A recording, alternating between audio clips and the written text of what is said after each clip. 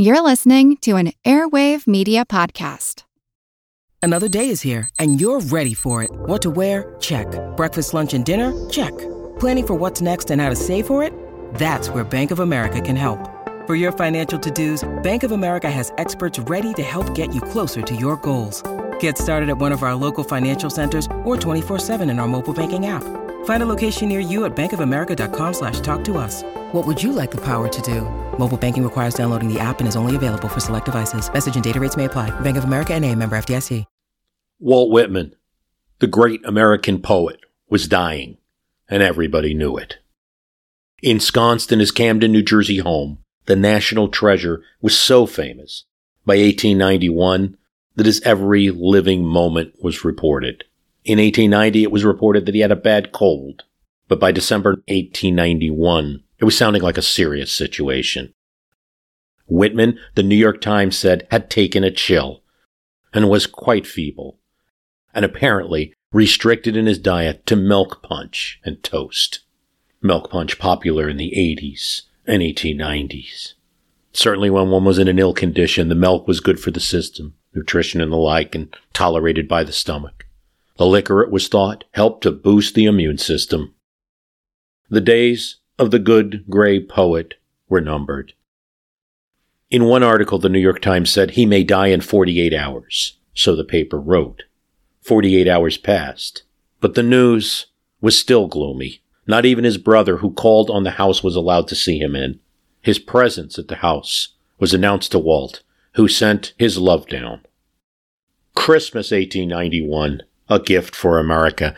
Whitman was feeling a little better. So doctors say he would be good to last at least a few more days, and he even ate a few oysters. The poet who had confounded America with his modern style when he started was by now in the 1890s the poetry that was the norm, the way poetry should be written. I sing the body electric. The armies of those I love engirth me, and I engirth them. They will not let me off till I go with them, respond to them, and describe them and charge them with the charge of the soul. It's shocking at its time for the 1850s. No more to suggest that the body does not corrupt the soul, that it's not one is bad and one is good, the body always disappointing the soul, that they're to some degree the same thing, that there's nothing wrong essentially with the body scandalous in the 1850s too, not understood by most critics, Whitman's work then, his poetry trashed, most people thinking it was a horrible stew, not poetry at all, except Ralph Waldo Emerson, who went to visit that young poet.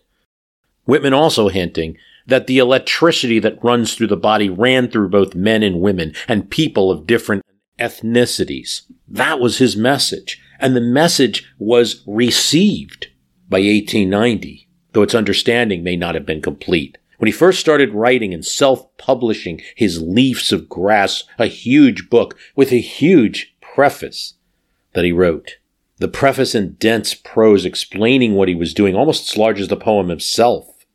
Shut not your doors to me, proud libraries, he would say in poetry, instead of just saying, hey, listen, I'm going to say something interesting.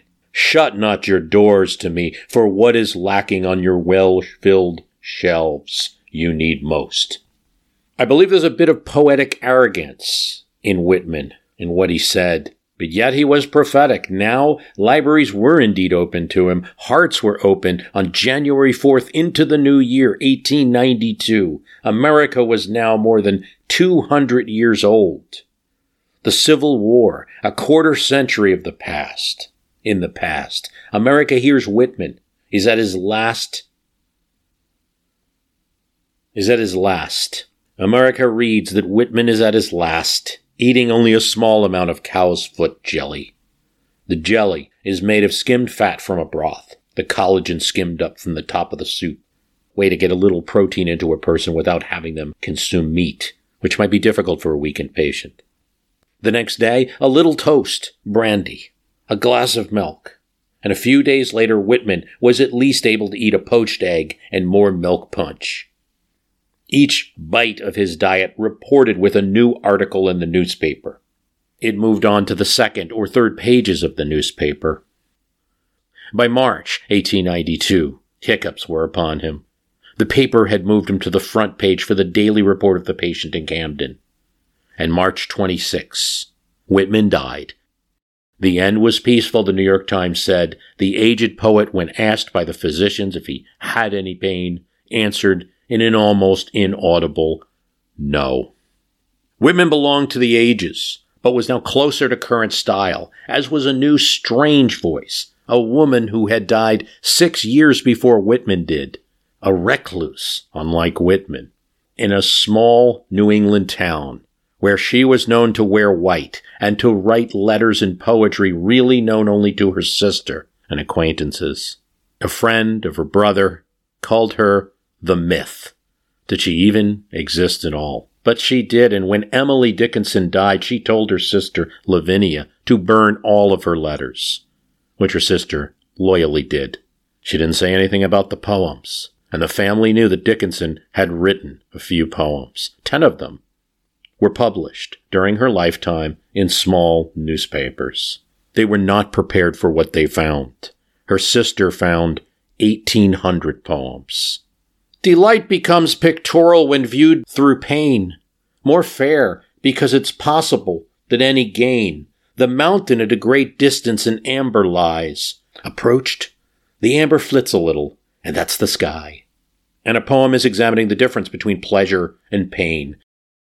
It's written in a weird rhythm. I probably didn't even do it justice, but it nonetheless would have sounded odd to the ears of the 19th century, but odd perhaps in a good way. Well, striking, because this poem, Dickinson poems, became very popular at this particular time.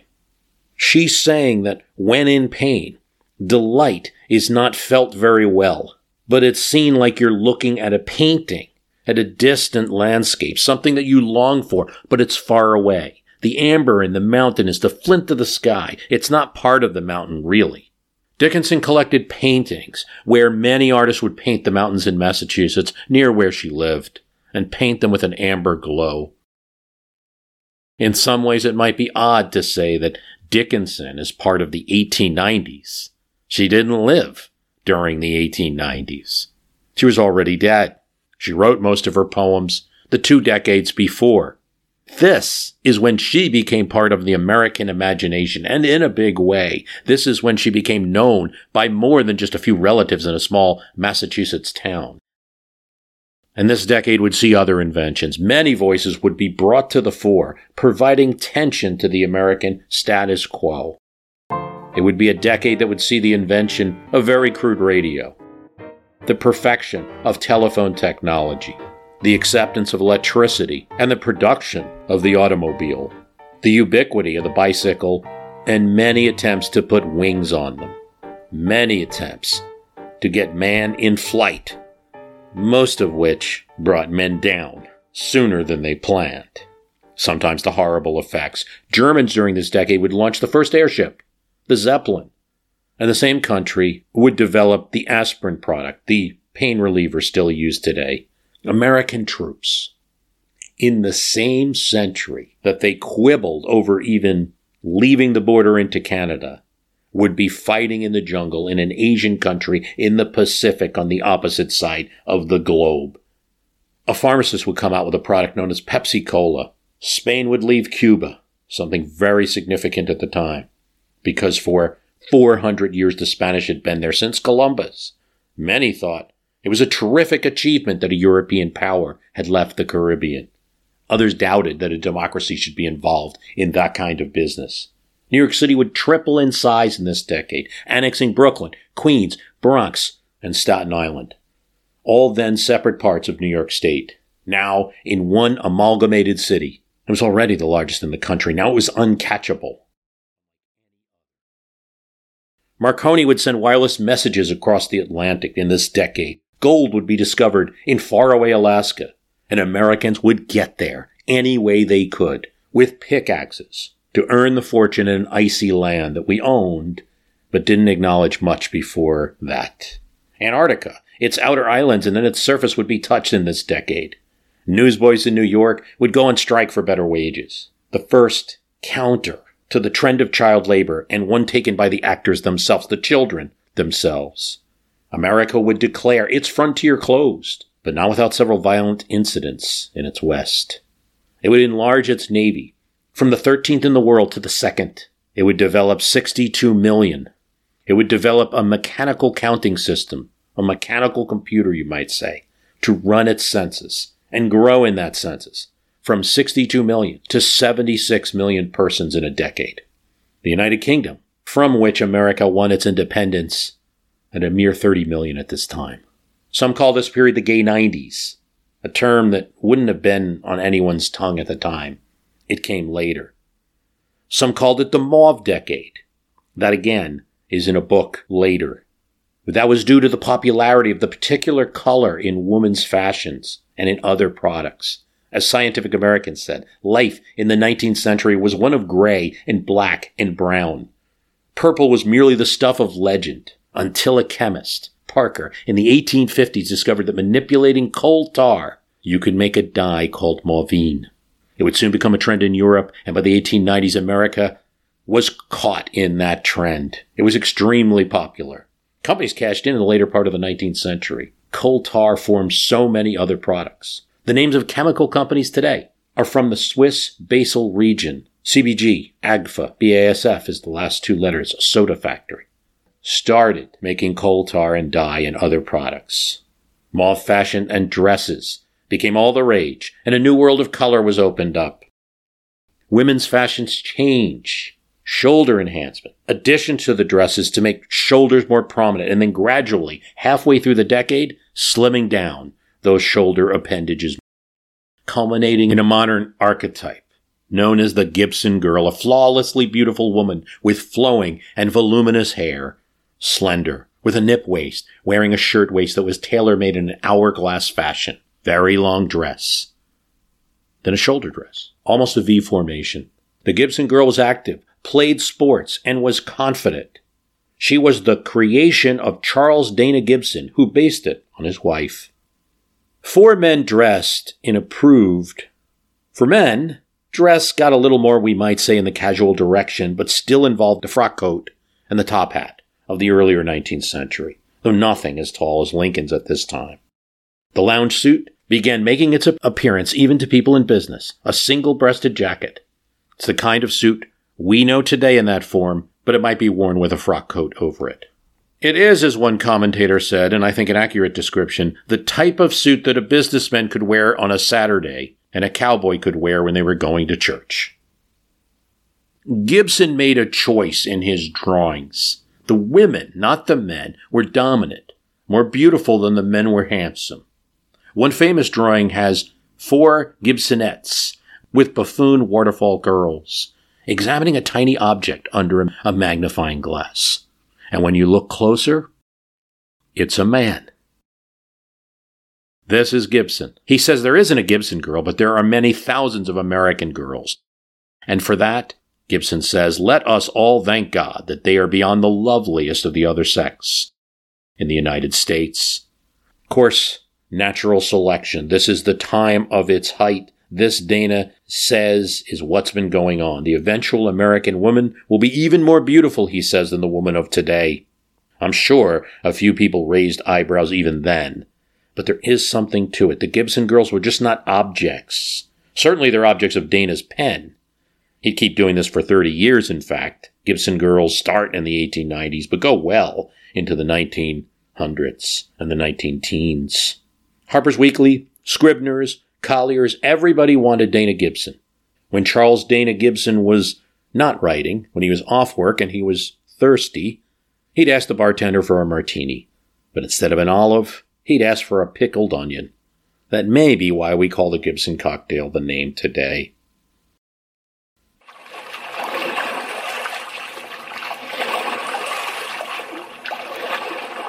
During this period of the 1890s, Jack London had a number of professions, one of which was an oyster pirate. Now, it may sound more evil than it appears, and in fact, London during the same decade would join the opposite side, but the Southern Pacific Railroad had begun to lease out tracts of its coastal acreage, and these beds had always been considered a public resource, and all of a sudden were transformed into a protected monopoly. The takeover deprived working-class fishermen of a source of income and food. Thus, even though the act became a felony, the police often looked the other way when sailors and small boats continued to harvest oysters from the now private title farms. And these oyster pirates took on the air of local folk heroes. Jack London was one of them. He borrowed money to purchase a small sloop, the Razzle-Dazzle, and quickly began his pirating operation. Under the cover of darkness, he would stealthily pilot the sloop into shallow water along the bay's coastline. Armed guards patrolled the area from raised platforms, and Jack had to be absolutely silent. The smallest knock would be heard. Jack would nose the boat onto shore near an oyster bed, and then he and his partner would climb out into the tidal flat, wade into the thick mud, and fill sack after sack full of oysters. Then as morning dawned, they raced other pirates to Oakland Market, jockeying to be the first to sell their harvested oysters for hefty sums to local restaurant owners. The restaurant owners just wanted good oysters at a good price and didn't ask questions. He was making more money in a week than he could in a whole month working at a factory or cannery. Even the other pirates called Jack Prince of the Oyster Pirates. And being that they were in a profession that wasn't ordained by the law, these were some rough people, but Jack could be rough right along with them. He was full of grit and brass. He started running with gangs, going out gambling and other things.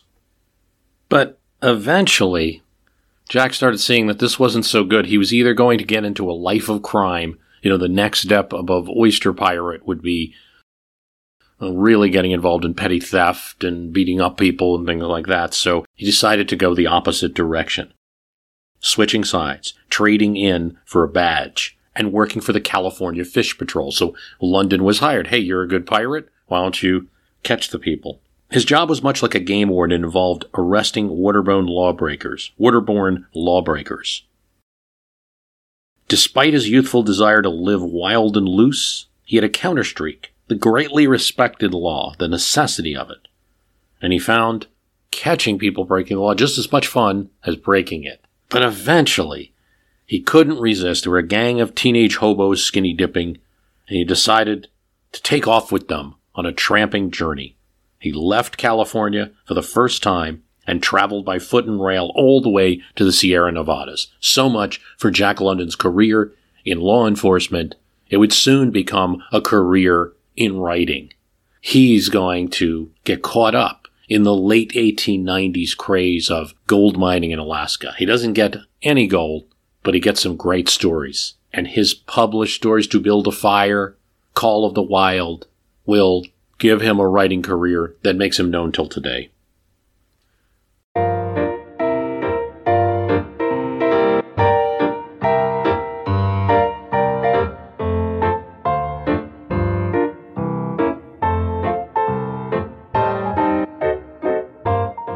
There was no other way to describe the St. Louis waterfront except an amalgamation of everything. No single industry dominated commerce there. With riverside land at a premium, the north and south riverfronts were home to businesses of all kinds alongside each other. Breweries smashed up against wagon factories, rail yards bumped up into gasworks.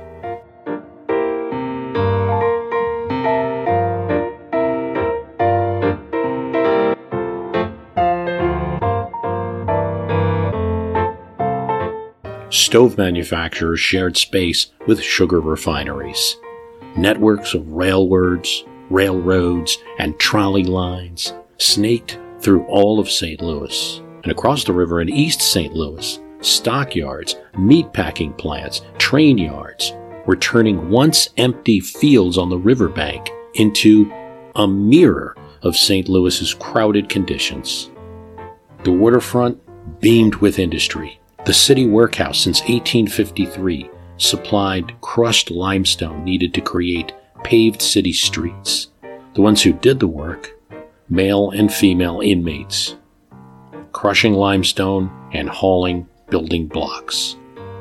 Lemp and Anheuser-Busch's breweries produced lager beer. To make it, you needed cold. Then and now, the cold lager stored in basements is free of particles.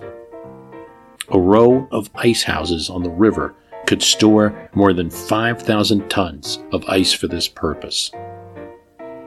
Banner buggies on River Street produce so many buggies for horse and buggies around the nation that 100,000 banner buggies were in use, it was said, throughout America. When cars came to replace those buggies, no problem. Banner Buggies merges with Chevrolet and eventually built cars out of this St. Louis plant. The St. Louis Gas Company provided light to the city, and St. Louis spanned with several miles of rectangle blocks. The St. Louis Shot Tower towered over the houses and tenements in the north of the city. It was 175 feet tall. Workers poured molten lead down its tower into a copper sieve. The tower would cool the lead and produce superior buckshot into a cooling pool of water. The St. Louis grain elevator on the waterfront produced 2 million pounds of grain per hour. The sugar refinery was the largest in the United States.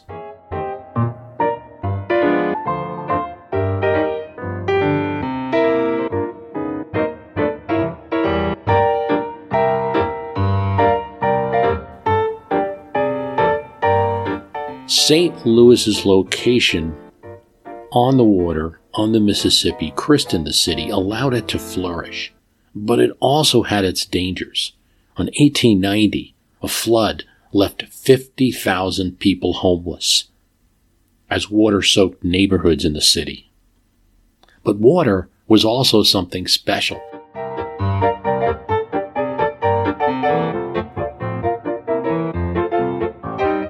St. Louis water at this time, in the 1890s, if a visitor came to St. Louis and asked for a glass of water, they'd get a shock. But it would be a shock that those in St. Louis would expect. The water would be chocolate colored. It was right out of the Mississippi. And St. Louisians drank it as best you could to settle the mug and drink it down. St. Louisians actually thought the water was superior. Dr. Charles Pope kept a jar of river mud in his luggage when he traveled from St. Louis and added it to water elsewhere to make that water more healthy. Mark Twain found it wholesome and very nourishing. And maybe it was. This is what Twain said: "You can separate the water as easy as Genesis. One good to drink, the other to eat. Stir it up and take the draught and eat it as gruel."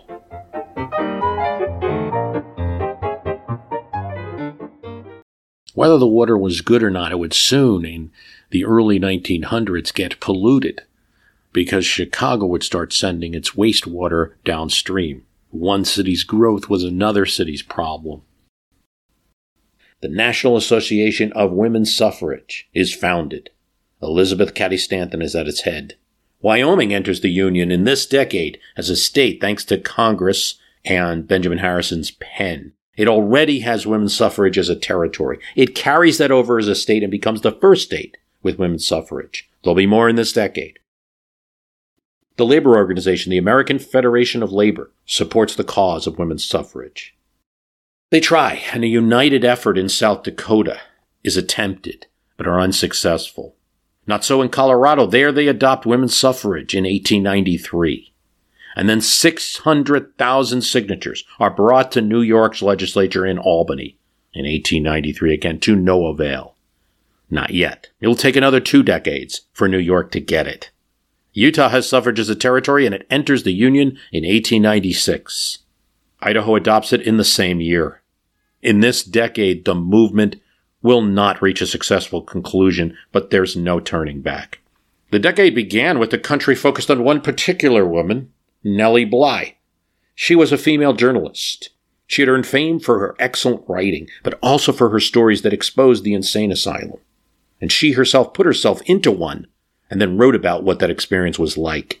That attracted a lot of attention. This She had read Jules Verne's book, Around the World in 80 Days, and wanted to beat that record. She traveled to England by steamship from Hoboken, New Jersey, then to France, then across the Suez Canal to India, to Singapore, to Hong Kong. She sends progress reports through telegraphs all along the way, and the country cannot get enough of Nellie Bly. Newspapers ask their readers to guess, where in the world is Nellie Bly at this time? What's her exact location? Steamships and railroads helped her to make this journey. She visits a leper colony in China, sails across the Pacific, and then in San Francisco gets in a special private train to take her across the country and back to Hoboken, New Jersey. It is 72 days after she left. She's back around the world and then back in that same town. So she's now setting a record for being the first woman to travel across the globe, but it also is really the first person to travel across the globe in less than 80 days. And it's a record. But Bly wasn't done. She'd develop a patent for a new type of milk. She'd run her husband's milk company after his death and continue to fight for women's suffrage. In World War I, she'd become a journalist again. She covered the war. When you need mealtime inspiration, it's worth shopping Kroger, where you'll find over 30,000 mouth-watering choices that excite your inner foodie. And no matter what tasty choice you make, you'll enjoy our everyday low prices, plus extra ways to save, like digital coupons worth over $600 each week. You can also save up to $1 off per gallon at the pump with fuel points. More savings and more inspiring flavors make shopping Kroger worth it every time. Kroger, fresh for everyone. Fuel restrictions apply. Hi, it's Bruce. Listen, we all know the news headlines are full of wild stories, like how the world is tipping towards authoritarianism, all while somehow, simultaneously, freezing, flooding, and on fire. It's a lot to take in. But what if, instead of being on the brink of disaster, we're actually on the cusp of a better world? If I've got your attention, then I highly recommend tuning to a podcast that offers a weekly dose of optimistic ideas from smart people. What Could Go Right is the acclaimed news podcast from the Progress Network. Zachary Karabell and Emma Varvaloucas dive into the biggest news and most pressing topics of our time, from climate change to politics, and make the case for a brighter future. Season 5 features fascinating guests like democracy scholar Yesha Mounk on the hidden perils of identity politics, and NPR anchor Steve Inskeep about the importance of talking to people who differ from you, and what Abe Lincoln learned from those conversations that helped him unify the country. It's time to ditch the doom-scrolling polarization and start focusing on some of the things going right. So check out What Could Go Right wherever you listen to podcasts.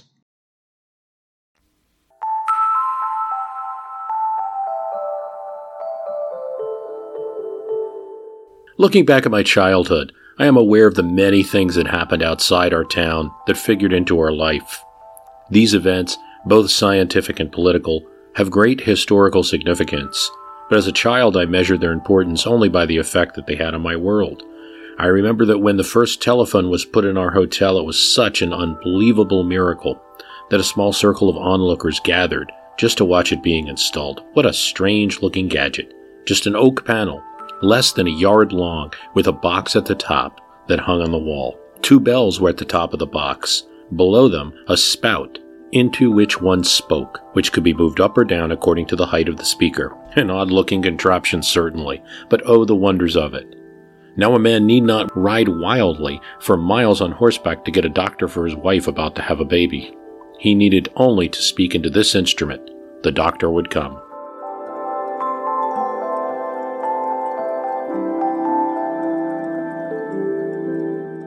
This is from As I Remember It, Irene Merrill Mason, growing up in 1890's Iowa. She's got some great stories in here.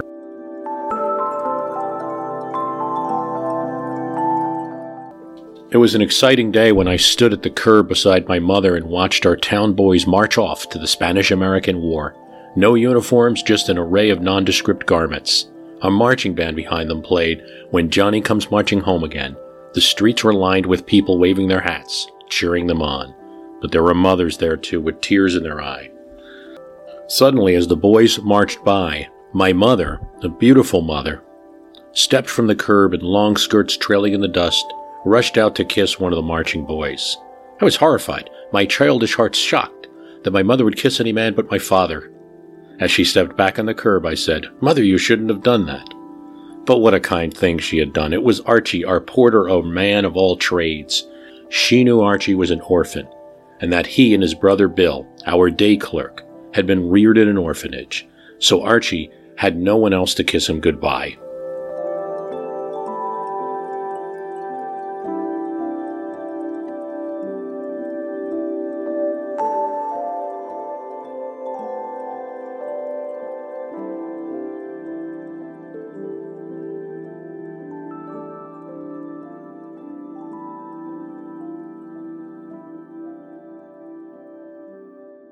The war was short with few casualties. Within months, the band had played When Johnny Comes Marching Home, was playing tunes to welcome them back.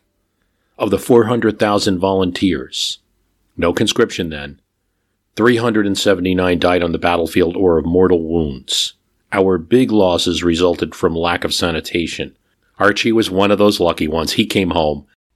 Americans were seeing more of the world and traveling more.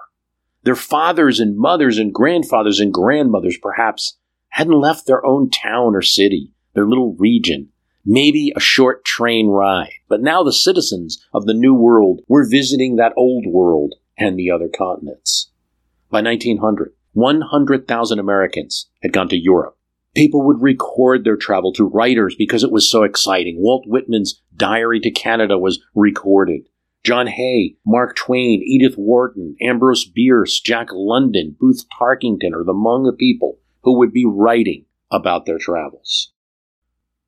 Mark Twain's Following the Equator, A Journey Around the World, was a rambling book that talks about a trip from New York to British Columbia, to Hawaii, Sydney, Fiji, Tasmania, Ceylon, now Sri Lanka, Mozambique, Afghanistan. It's not just a travelogue.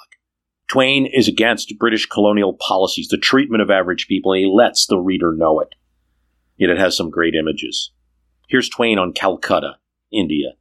When we reached the city and glanced down the chief avenue, smoldering in its crushed strawberry tint, those splendid effects were repeated for every balcony and every fanciful birdcage of a snuggery counter sunk in the house fronts. And all the long lines of roofs were crowded with people, and each crowd was an explosion of brilliant color. Then the wide street itself, away down and down and down into the distance, was alive with gorgeously clothed people, not still, but moving, swaying, drifting, eddying, a delirious display of all colors and all shades of color. Delicate, lovely, pale, soft, strong, stunning, vivid, brilliant, a sort of storm of sweet pea blossoms passing on the wings of a hurricane. Another popular author was Richard Harding Davis, author star of the 1890s, kind of author celebrity. Here's him writing about Paris in an 1895 book, relating it to Americans. The man who goes to Paris for a summer must be a very misanthropic and churlish individual. If he tires of the boulevards in that short period, there is no place so amusing for the stranger as one of these same boulevards. But to the Parisian, what a bore it must become. That is, what a bore it would be for anyone save a Parisian. He can have his heart's desire. He need only walk the boulevards for a week, and he will be recognized as a boulevardier. It is a cheap notoriety, purchased at the expense of the easy exercise of walking, and the cost of some few glasses of Bock, with a few cents to the waiter. There was a party of men and women from New York sitting in front of the Café des Pots one night after the opera, and enjoying themselves very much, until one of them suggested they're doing the same thing the next month at home. We will take our chairs and sit at the corner of 26th Street and Broadway at 12 o'clock at night and drink Bock beer. The idea was so impossible that the party promptly broke up and went to their hotels. In Richard Harding Davis's work about Paris, you just see the difference between America at the time, maybe Victorian, and what's going on in Paris, where, now you might walk down the street in New York and see a sidewalk cafe, really emulating the French design, I guess, in some way. But then it was kind of impossible. The best of the boulevards is that the people sitting on their sidewalks and the heavy green trees and the bare heads of so many of the women make one feel how much out of doors he is, as no other street or city does, and what a folly it is to waste time within walls. I do not think we appreciate how much we owe to the women in Paris who go without bonnets. They give to the city so homelike and friendly an air, as though every woman knew every other woman so well that she did not mind running across the street to gossip with her neighbor without the formality of a head covering. Americans were not just traveling. They were starting to marry into the old world, too. Money-loaded robber barons and their wives made happy travelers. But 500 marriages linked American millionaires with European aristocrats in the 1890s. Overall, it cost the United States, or some people in the United States, $500 million in dowries. Consuelo Vanderbilt, Pauline Whitney were some of the rich Americans married to aristocrats in Europe. And notably, Julia Grant, daughter to the now deceased president, marries a Russian prince in 1899. This has been some of the positive things about the decade we speak of, but the 1890s would be full of strife, a catastrophic depression, unemployed millions, many wandering the country, and there was no safety net for them, no benefit system. The Amalgamated Iron and Steel Workers set off in a labor dispute with Carnegie Steel, particularly about the plant in Homestead, Pennsylvania. It wasn't just about money, it was about working hours and workload levels. It was about lowering the work speed to a level of safety. That was an anathema to Carnegie Steel Company. They could tolerate, or had tolerated, that these workers had bound together in a union and could sit together at a table and listen to them collectively bargain about perhaps how much they were paid. Okay, the workers wanted one person to talk instead of 3,000. Fine, Carnegie Steel, we'll hear them out. We can say no to one or no to 3,000. They were not interested in giving away too much and not interested in talking about things that didn't have anything to do with what they would normally negotiate with a worker, which was their wages. Frick, the manager of Carnegie Steel, says, how about a 22% decrease? That's where he wants to start his negotiations with this union. How about a 22% decrease? It wasn't a negotiation. Carnegie, Frick were out to break the union. Carnegie says to Frick in a letter, in case it's not clear, the firm has decided that workers will be non-union by the end of the year. And as we discussed on a previous podcast, Carnegie had made all kinds of positive statements in general, Carnegie the person, about unions. But Carnegie the business leader didn't want him in his shop. So when the last agreement with the union expired, Frick locks the doors, locks the workers out of a mill, and surrounds the mill with barbed wire. Around the factory, snipers are set up. Where workers would come to be employed, this was their workplace. Now it looked like an armed fortress. Fort Frick is what the workers called it. All 3,800 Homestead unionized workers were then fired, and scabs were brought in.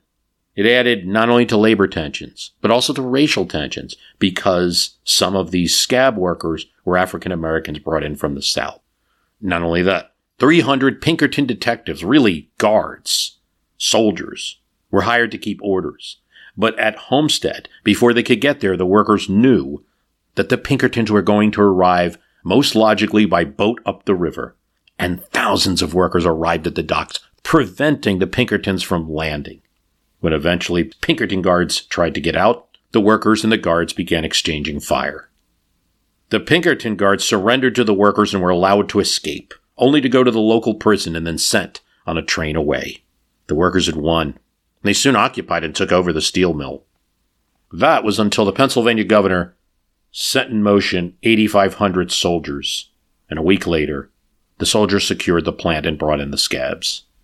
Workers got sympathy from the public for the Homestead strike for the most part, until an anarchist who was not even in the union tried to assassinate Frick. After that, criminal charges were levied against the heads of the union effort, and by November, the union was broken. 12-hour days were established and reduced wages. The Battle of Homestead, in a town near Pittsburgh, Pennsylvania, was one of many such battles in the 80s and 90s. Many labor struggles, probably culminating in the ultimate Pullman car strike, which involved all the railroads heading into Chicago and shut that city down for a time. In New Orleans, there was a general Teamster strike. It shut the city to a halt when gas employees also shut the lights of the city in solidarity. A similar strike in Buffalo, where switchmen struck the railroad for a 10-hour workday. All of this in 1892. So this is a rough period. It's not just a period where people are wearing purple.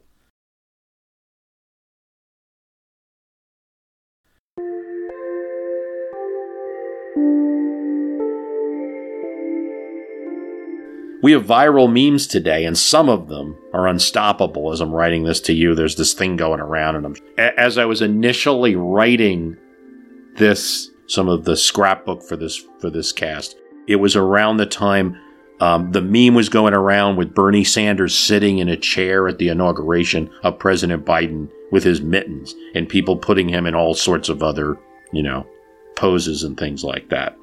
You had one in the past of New Jersey Governor Chris Christie on the beach at a time when he had banned anyone else from being on the beach. And you have these memes, and there's a tendency to think of them as something that's just a product of, 2021. But it's not true. There are all sorts of memes or popular sayings or expressions, pictures, art, types of things that would spread around and become very popular. In 1895, the most successful of the kind, just like, "Where's the beef?" or "wasabi," or "whoop, there it is," or whatever phrase you want to think about in relatively modern times. It was just as infectious, and it spread, and it was the little poem, "The Purple Cow." And it just goes like this. I never saw a purple cow. I never hoped to see one. But I can tell you anyhow, I'd rather see than be one. That's it. This was published in a little magazine with 3,000 circulation called The Lark. It was supposed to be a joke. What kind of poem is this? It's a problem of nonsense about something that doesn't exist yet. It reappeared again and again in magazines, and it was something that was just said by people, by workers, by school children. It sticks a long time. It's in President Truman's head when he was asked about UFOs during his presidency. He repeated this poem. I never saw a purple cow, I never hoped to see one, but I can tell you anyhow, I'd rather see than be one. That's how influential this poem had been in the 1890s.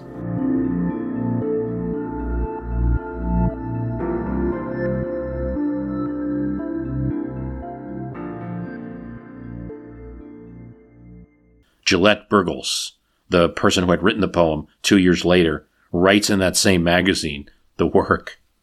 Oh, yes, I wrote The Purple Cow. I'm sorry now I wrote it, but I can tell you anyhow. I'll kill you if you quote it. I'm Jane Perlez, longtime foreign correspondent and former Beijing bureau chief for the New York Times. I've been a foreign correspondent in lots of places: Somalia, Indonesia, Pakistan, but nowhere as important to the world as China. I mean, China is not dropping anti-democratic paratroopers into Montana. But of course, we did see things like the weather balloon/spy balloon riveting the whole country for a week. This is Face Off, an 8-part series in which we'll take you behind the scenes to key moments in the tumultuous U.S.-China relationship. We'll speak with a diplomat, a spy, a tech reporter, a U.S. admiral, even Yo-Yo Ma. Plus, my pal and noted China historian Rana Mitter joins the conversation. We'll look at what's driving the two nations apart and explore whether anything can help bring them back together. Face Off launches April 9th. Want to learn how you can make smarter decisions with your money? Well, I've got the podcast for you. I'm Sean Piles, and I host NerdWallet's Smart Money Podcast. On our show, we help listeners like you make the most of your finances. I sit down with NerdWallet's team of nerds, personal finance experts in credit cards, banking, investing, and more. We answer your real-world money questions and break down the latest personal finance news. The nerds will give you the clarity you need by cutting through the clutter and misinformation in today's world of personal finance. We don't promote get-rich-quick schemes or hype unrealistic side hustles. Instead, we offer practical knowledge that you can apply in your everyday life. You'll learn about strategies to help you build your wealth, invest wisely, shop for financial products, and plan for major life events. and you'll walk away with the confidence you need to ensure that your money is always working as hard as you are. So turn to the nerds to answer your real-world money questions and get insights that can help you make the smartest financial decisions for your life. Listen to NerdWallet's Smart Money Podcast wherever you get your podcasts. Another fad was The Beautiful Joe. It was a book. It was a story about a dog, and it's told from the dog's point of view. My name is Beautiful Joe, and I am a brown dog of medium size, and called Beautiful Joe because I have a beauty. Miss Morge, the clergy, he says that I must be called beautiful for some reason. Now, I am an old dog now, and I am writing, or rather getting a friend to write this. It sounds silly, but this book, Beautiful Joe, told from the perspective of that dog, sold 1 million copies and was in every child's bookshelf. Reading it or read to them. School children arriving at schools, and there are more schools now than ever before in America. They probably had to bow or curtsy to the teacher who absolutely controlled that classroom, or wrapped in the knuckles by the teacher, and no one would say anything of it. Or for a minor offense, you might just be embarrassed. The old dunce cap, or the nose hole, where you'd clasp your hands behind your back and press your nose against a circle drawn on the chalkboard, and you'd have to remain there in front of the entire class thinking about what you've done. In better times, in school for recess, you might play A-over. Now, what's A-over? Well, think of it as kind of a volleyball, but there's no net. Instead of a net, you use a house or a building. Here's how it goes. 2 teams will be playing on one side, on each side of the school building. Toss a ball over and say, A-over, as they serve. It was up for the other team to return the ball. A-over. Now, we said this was close to volleyball, right? They wouldn't know volleyball, because volleyball would just be invented in this decade. A Massachusetts phys ed instructor looking for a way to get some energy out of the kids during a rainy season, wanting to keep his players active and find some game to play, developed the game of basketball using a soccer ball, which looks something like today's basketball. Then if it was an associated football or soccer ball, was brown. Then the associated football ball was brown. Had a leather look. It was something like a basketball today. You could dribble it. And eventually, a few years, developed the rule that you couldn't double dribble. And they would use peach baskets. Great way to reuse something. And the team scoring the ball in the basket the most times, under a rigorous defense, would win the game. Good morning to you. Good morning to you. It's 1893, October 16th, when American sisters Patty Hill and Mildred J. Hill copyright their book, Song Stories for the Kindergarten, including a song, Good Morning to All. And the melody that goes like that, Good morning to you, is later adapted, without any authorization from the Hills, by Robert Coleman as Good Morning to You, with the second stanza containing the words, To Happy Birthday to You, which we know now as that song. The original Hill Sisters song went, Good morning to you, good morning to you, good morning, dear children, good morning to all. Not only were the Hill Sisters able to successfully engage in a copyright lawsuit in 1934 and earn money, that Happy Birthday song has actually been under copyright for some time, just recently expired. All the rage in 1890 was the Turkish couch. After an exhibition in America, it became famous. Average Americans, in their house of somewhat modest means, started seeking out Turkish couches and carpets. Your mom might keep it in one corner, and you might be using it while you're playing a game with your family. Games were quite frequent. Chinese checkers, very common. A chess variant named Kriegsfeld, which is German for war game, where it's chess with a variant. The players cannot see the opponent's pieces. And how do you do it? Well, there's no computers, And there are, computer versions of Craigsfeld you could play now, but you would have 3 boards. 1 player, board for the second player, and then in the middle, an umpire who sees the whole boards and tells player if their move is legal or not and what happened to their pieces. It's like chess with the fog of war introduced. The game of playing department store, that is the title of the game. The game of playing department store was another popular board game. It had a board with all sorts of products, luggage, handbags, thimbles, candy, flowers, toys, even canaries, and an elephant. The players would pull a card showing the amount of money they could spend, and a counter showing a department. The player could then choose an item of the value they had purchased and put their counter on top of it. The team at the end with the most products covered would win the game of shopping. This was towards the end of the decade of the 1890s, when having money in your pocket might be something people could understand more than in the beginning, when the nation was in absolute depression. But perhaps the most truly popular game involved crime fighting. Rival Policemen, the board game, was a craze. It involved competing teams of police that were struggling to capture the most wanted felons, chasing them around the board. Now that sounds silly today. Why would a city have competing teams of police? Crazy. The board showed various areas of the city, park squares, city buildings of City Hall, and 2 police departments chasing their felons through the board, trying to score the most captures. The game is based on the actual situation in New York City, where there are state police and city police, and they are bickering about who would offer police protection and catch the most criminals. In the beginning of the decade, and in the real world, a force to be reckoned with in policing was a rapidly rising politician, Theodore Roosevelt, one of many commissioners of the New York City Police, but you hardly knew he was one of many because he was getting all the quotes in the newspaper, all the press, all the attention. It seemed that he was policing New York City himself, Roosevelt. Certainly, he was going out at night with undeniable energy and watching as various police were not at their correct stations or sleeping on the job. He was waking them up. It must have been the surprise of their life to be shaken and woken up by the commissioner.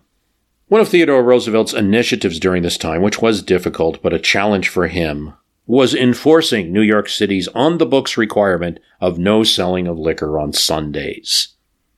This was very unpopular, not only because there were many saloons in the city, not only because there was a German-American population that saw beer drinking as part of their normal, even their family life, but also because many cops were on the take or derived income from allowing bars and restaurants to ignore this rule on the books. Theodore Roosevelt was most interested in discontinuing that status quo. Here's what Edmund Morris says of him and the rise of Theodore Roosevelt. Roosevelt was not the first authority to invoke the law that year. Ex-Police Chief Burns, for example, had arrested a record 334 saloon keepers on one Sunday in January. But as Roosevelt pointed out, his victims had been chosen carefully. The law was enforced with corrupt discrimination. Burns would never have permitted the booking of a King Callahan. Now everybody was arrested alike. And as Roosevelt said, I took special pains to see that the big men, the bosses, and the men with political influence were treated like everyone else.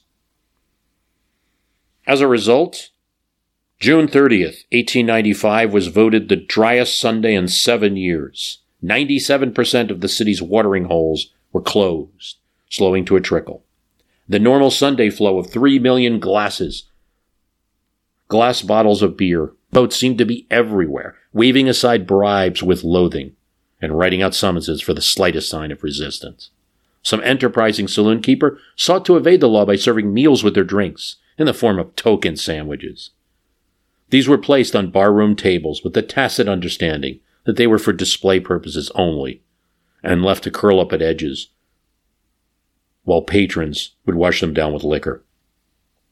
That's a very interesting point because that particular thing in the COVID year of 2020 came back a bit, right? You had in New York City strict restrictions about bars being closed, but you did have this sort of token food that some of them tried to offer. In any case, in the 1895 example, Roosevelt was sternly disapproving and would order plainclothesmen to monitor all aging sandwiches in the future to make sure the sandwiches were being eaten.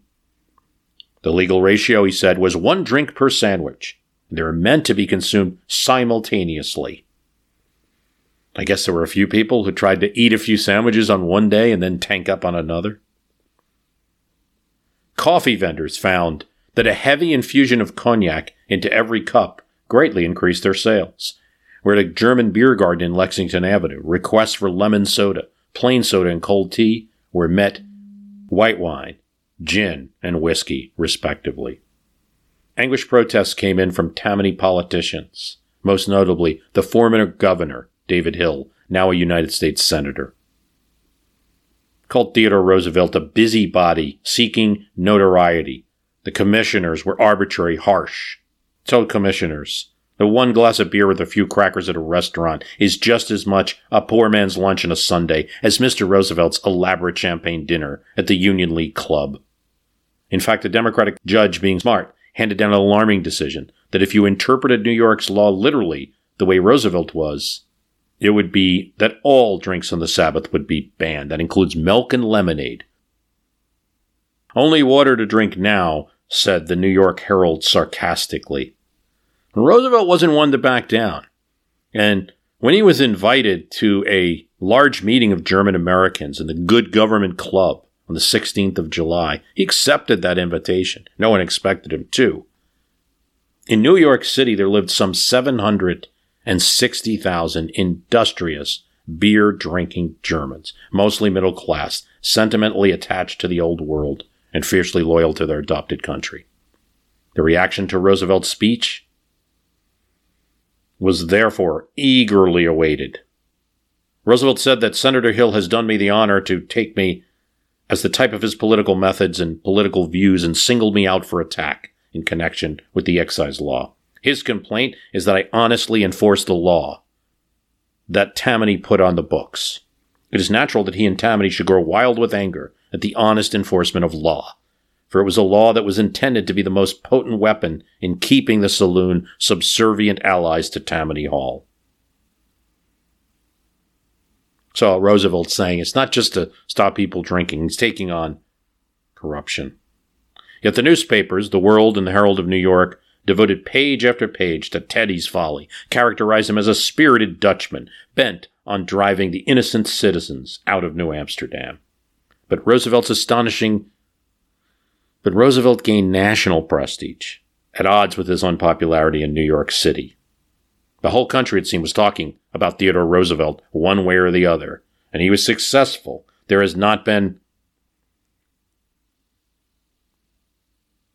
was said there had not been a more complete triumph of law in the municipal history of New York or the London Times.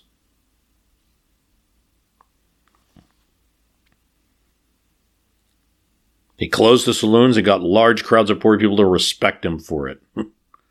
That's what the London Times says. Mayor Strong of New York, William Strong, would join many people who had hired Roosevelt and then started to chafe at his subordinate under him. I thought I would have a pretty easy time until the police board came along and tried to make a Puritan out of a Dutchman. America couldn't just get its way, even as it increased on the international stage in the 1890s. Couldn't just get its way in every international policy venture that it wanted. The 1890s still finds the U.S. as not the largest country in international affairs yet. And even its attempt to build a controlling hegemony in the Americas, an American coalition that can rival the old world with the new one, gets off to a rocky start. It is the project, the goal of Secretary of State James Blaine. In fact, he's Secretary of State twice, once during the Garfield administration until that president's assassination, and then again in Benjamin Harrison's administration. He tries the first time in the 1880s to get this done, cannot get all the countries together. He tries again in the early 1890s, and there is a meeting of 26 delegates from 13 countries. The United States has kind of in its pocket at this time Mexico. The authoritarian ruler of Mexico, Porfirio Diaz, is closely allied with business interests in the United States. But other nations were not so pro-U.S. In fact, the Americans were outnumbered by other countries. Leadership among the Latin American nations is exercised by the delegations from Argentina and from Chile, partially because their delegates are skilled in diplomacy, but also because Argentina has a special relationship with some European countries, and Chile is becoming a Pacific power of its own with a navy that even in the 1890s is rivaling at least the Pacific fleet of the United States. So the first thing that happens is Blaine wants to be the chair of this great international conference as the U.S. Secretary of State, and he's denied it. Now, it's done on a technical issue that Blaine was technically not a delegate to this conference. What Blaine is looking for in the Conference of the Americas is to have an arbitration procedure for disputes between nations. But the Argentinians object that the United States was seeking hegemonic arbitration, which they probably were. There's also tension over the question of whether military conquest could result in the acquisition of sovereignty after a war. This is not just a theoretical concern. Chile had beaten Peru and Bolivia in a War of the Pacific in 1879 to 1881 and acquired territory via this. The conference failed to reach agreement on many points and failed to reach agreement on the establishment of an effective customs union. But there were some agreements on commercial and trade matters. But of course, the 1890s, you have to talk about populism. December 1890, the National Farmers Alliance and the Industrial Union, the Southern Farmers Alliance, its affiliate, the Colored Farmers Alliance, the Farmers Mutual Benefit Association meet jointly in Florida, Ocala, Florida, the Marion Opera House, and adopt the Ocala Demands. Calls for the abolition of national banks, the establishment of sub-treasuries or depositories in every state that would make low-interest direct loans to farmers and property owners, the increase of money in circulation to not less than $50 per capita, the abolishment of futures of all agricultural and mechanical productions, the introduction of free silver, the prohibition of alien ownership of land, the reclamation of all lands held by railroads and other corporations in excess of what was actually used and needed by them, held for actual settlers only, legislation to ensure one industry would not be built up at the expense of another, and removal of the tariff tax on necessities of life, an income tax, limitation of national and state revenues to the necessary expenses are all part of what they're asking for. They become the People's Party in 1892, and those Ocala demands of 1890 are incorporated into the party's Omaha platform. That ticket of James Weaver and James Field will get 8.5% of the popular vote and carry 4 western states. There's a lot of offshoots of the populist movement. Tom Watson is a southern populist, and he has a solution. His Populist Party, of which he was the most prominent southern member of, would address the race problem in the country by addressing the common interest of black and white farmers. He would say things like, you are kept apart, mainly so that you can be separately fleeced of your earnings. You're made to hate each other because it's upon that hatred rested the keystone of the arch of financial despotism, which enslaved you both. You're deceived and blinded. Indeed, when Coxey's army marches across the country to Washington to illuminate the plight of the impoverished, they are not segregated, as would be the custom at that time. Shunned at regular churches, they're welcomed at black churches as they march to Washington. Populist Republicans, white and black, were able to take North Carolina's government from Democrats for several years. Novelist Hamlin Gardner in his 1897 book said, "Poverty has few distinctions among its victims." The Colored Farmers Alliance of Southern sharecroppers who were African American was an essential building block of that National People's Party. It wouldn't last, and the commitments of everyone were not so sincere, particularly in the South, where prejudices died hard. Indeed, Tom Watson, who was not overtly racist in the beginning, later in the 19-teens will revive his career coming out as a segregationist. Women are also part of the populist movement, much more than any other kind of politics up until that time. Mary Elizabeth Lees was the one who told Kansas populists to raise less corn and more hell. Annie Diggs, according to a Kansas City newspaper, was the unqualified dictator of Kansas populists. This is, something important to note. And this movement will really, and it'll only take 4 years for the political effects to happen, because the 1896 Democratic nominee will be William Jennings Bryan, and he's definitely picked as a way to get that popular vote on the they're looking at, today we look at 8.5% and say, what's that? That's not a lot. But if you're looking at a swing, that's a great amount of voters, and also states in the Electoral College, and if you can swing that to your side. This is from As I Remember It, Irene Merrill Mason, growing up in 1890's Iowa.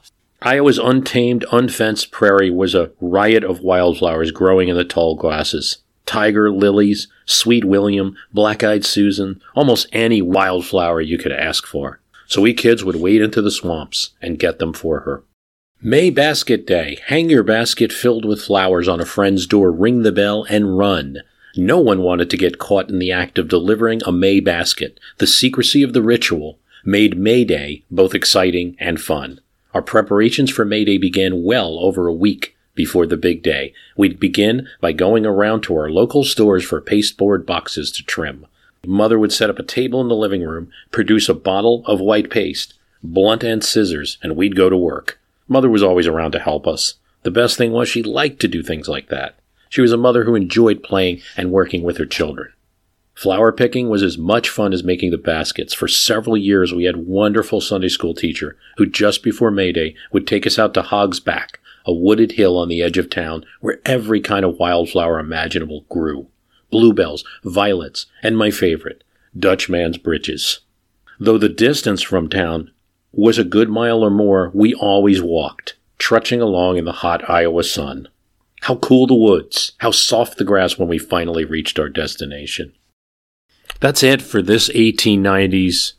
There's a lot more. I have a whole book about various interesting developments of the gay 90s, the 1890s, not so gay during Depression. For the rest of it, a lot of things happened that we'll get into in the next one.